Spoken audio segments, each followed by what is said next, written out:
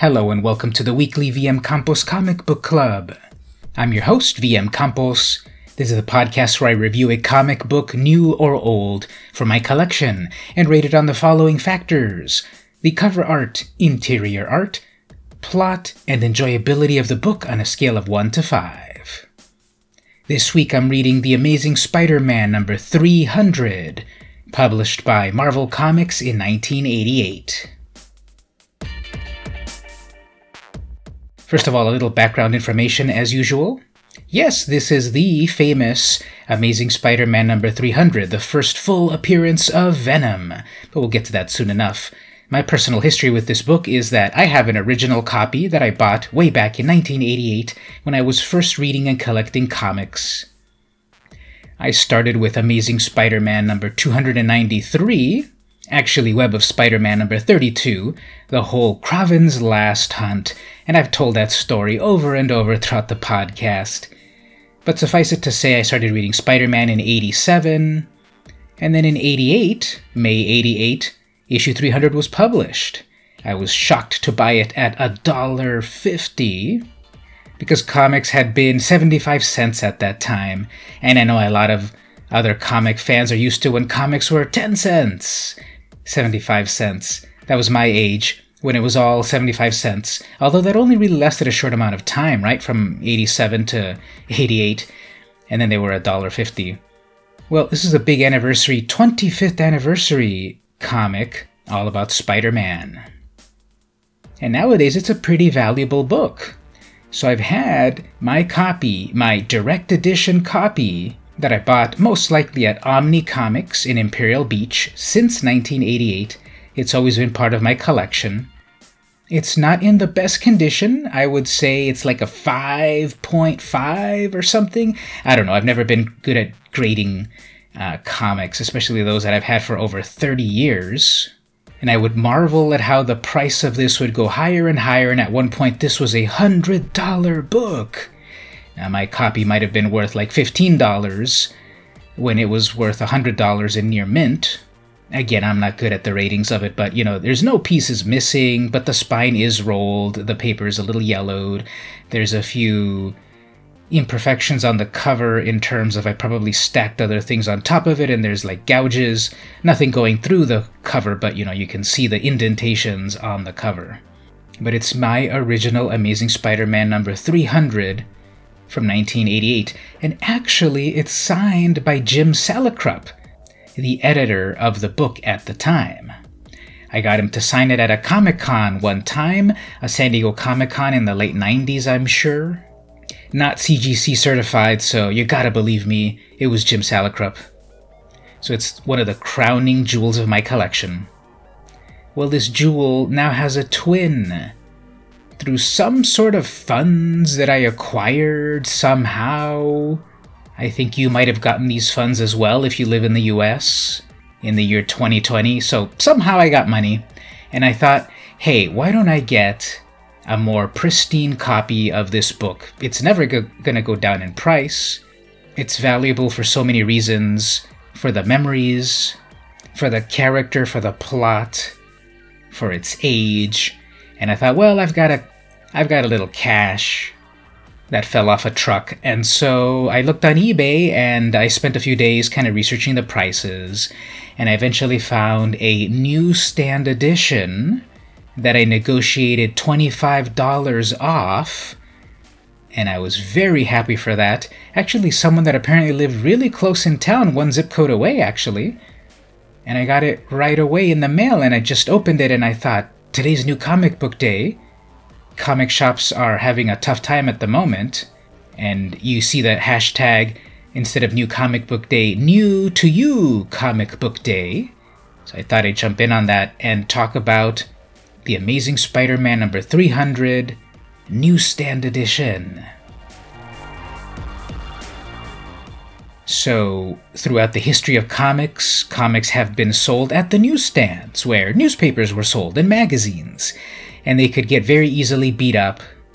If you didn't get the comic that particular week, that particular day, it was gone. They had to constantly churn through and put new periodicals. That's how comics had existed since the 30s, basically to the 70s. Under that model, comics were returnable.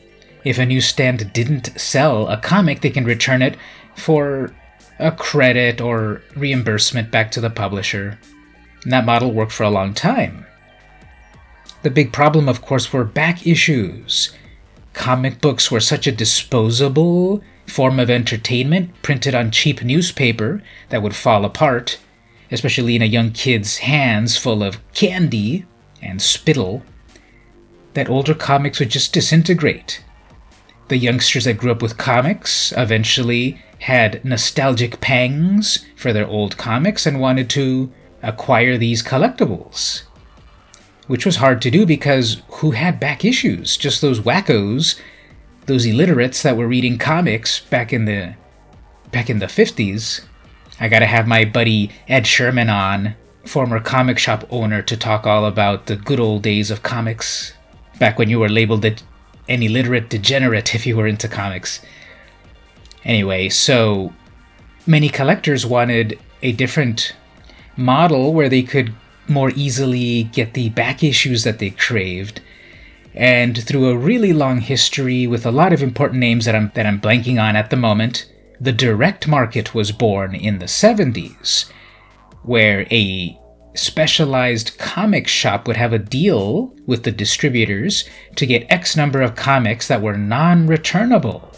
So that was a big difference there. You bought 10 copies of whatever comic, you had to sell them or have a loss. Well, no problem. Maybe someone didn't buy it that particular week, so you'd put it in the back issue bins, and someone would eventually buy it, or better yet, when more nostalgia collectors got in the market, you could raise the price a little bit to make even more money off of that older, more sought-after book. I remember in the 80s, you could still buy a copy of Amazing Fantasy 15 for, what was it? Like, I've seen it like definitely less than $1,000. Wow, $1,000 for a comic. Yeah, try to get Amazing Fantasy 15 now for less than $500,000. But these specialty shops were the place that you needed to go to get your pull list fulfilled.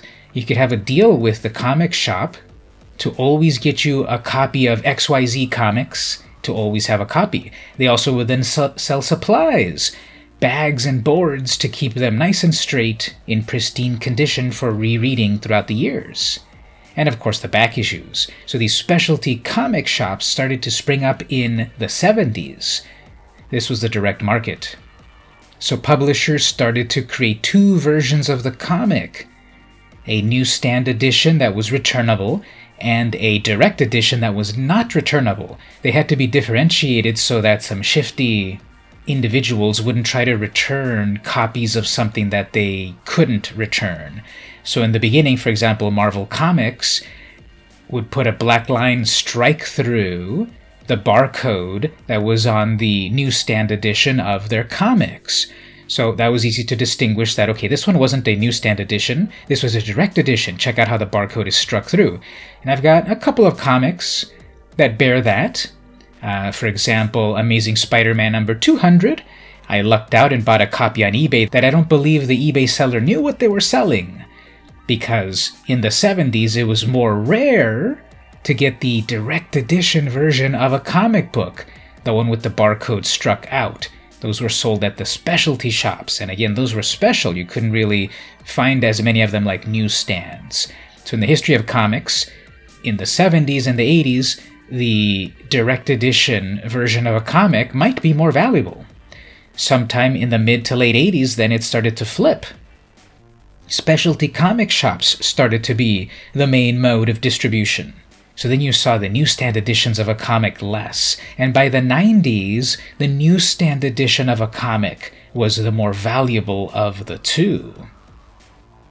The newsstand model was on its deathbed by the 2000s with the acceleration of digital comics and a reliance on comic shops.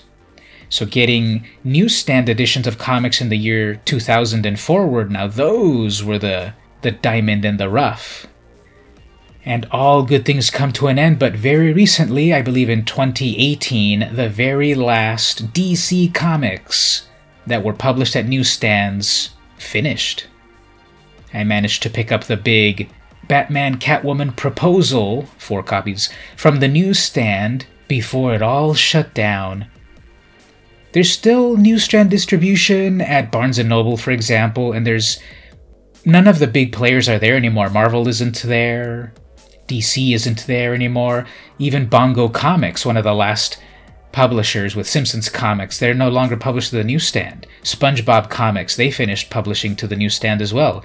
So there's some like very niche underground indie comics that I see once in a while, still at the newsstands. That long reminisce through memory lane is to say that from the 70s and forward up until just about the 2020s, there might be a newsstand versus direct edition version of a comic. And depending on the year, one is more valuable than the other. And as I said, through my rich Uncle Sam that sent me a little cash recently, I picked up a great looking copy of Amazing Spider-Man number 300 newsstand edition to complement my Amazing Spider-Man number 300 direct edition. I'm looking at them right now across the room on my shelf. They look amazing. I never would have thought to have 2 copies of it. To be honest, I'm kind of a cheapskate sometimes. And I thought this comic's already out of my league. You know, I'm not gonna pay. Back when it was $100, definitely $100 was a huge amount of money to buy this comic. And now that I'm more mature and established, and again, my rich Uncle Sammy sent me a little cash, I thought, yeah, why not? Let's get a nice copy. Not one of the ones that's worth $500. Not one of the slabbed signature $900 ones.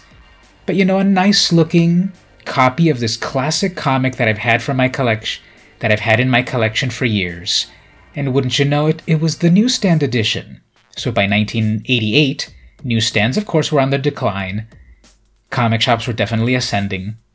And there's sort of like an equilibrium at this point, 50-50-ish. I was getting my comics either at 7-Eleven in Imperial Beach or Omni Comics. Eventually exclusively at Omni because they always had the comics in perfect condition. You can have a pull list and so forth. But now in my collection, I have one of each. I've got to do some research. Was there a Canadian price variant? Because that's another variant from that particular time. Canadian variants that were, I think, like 25 cents more or so. There's some real valuable comics that are Canadian price variants throughout the history of comics. For example, Web of Spider-Man number 1, Canadian variant, is a little bit more valuable than the other ones. Speaking of which, I've also got 2 copies of that, one newsstand, one direct edition, one that I bought from Caesar Mitchell in like 1992 for $20, where he knew I wanted the book and he kept raising the price. I paid $20 in 1992 or so for Web of Spider-Man number 1, where it was not worth that much. And so that was a huge chunk of change that I still resent him charging me for. 30 years later or so, I bought another copy off of eBay. I'm trying to remember. I'm pretty sure I had, again, the direct edition that I bought from Caesar Mitchell, and then I bought the newsstand edition years later. Maybe with the rest of this inheritance that I just fell into, maybe I'll look to see about getting the Canadian price variant of Web of. You know what? I should also look into getting that Spectacular Spider-Man, a better copy of that one. Spectacular Spider-Man number 1. That would be kind of cool. Wow. I am totally using that money for important stuff. Anyway, that's what I'm reading this week, and the podcast episode's already going a little bit long. I didn't even get to the main crux of it about the cover story and all of that. It's all a 5.0. Beautiful cover, classic Todd McFarlane art, Spider-Man in the black costume. Just this is a pose that's been borrowed throughout the decades, cover swiped so many times. Even McFarlane himself has borrowed it multiple times on his own Spawn book, and I've seen the Spider-Gwen comic have it, Lady Death, Evil Ernie, so many other publishers have used this cover. Interior art is beautiful. I love the Todd McFarlane art of this age. I know a lot of people are kind of down on it, but he really did give Spidey a great sort of like contortionist's posing, and the super detailed webs that he would shoot. Just like drawing so many strands in the webbing, that was cool. The writer's David Michelini. Now, is it Michelini or Michelini? I've heard it a couple of ways.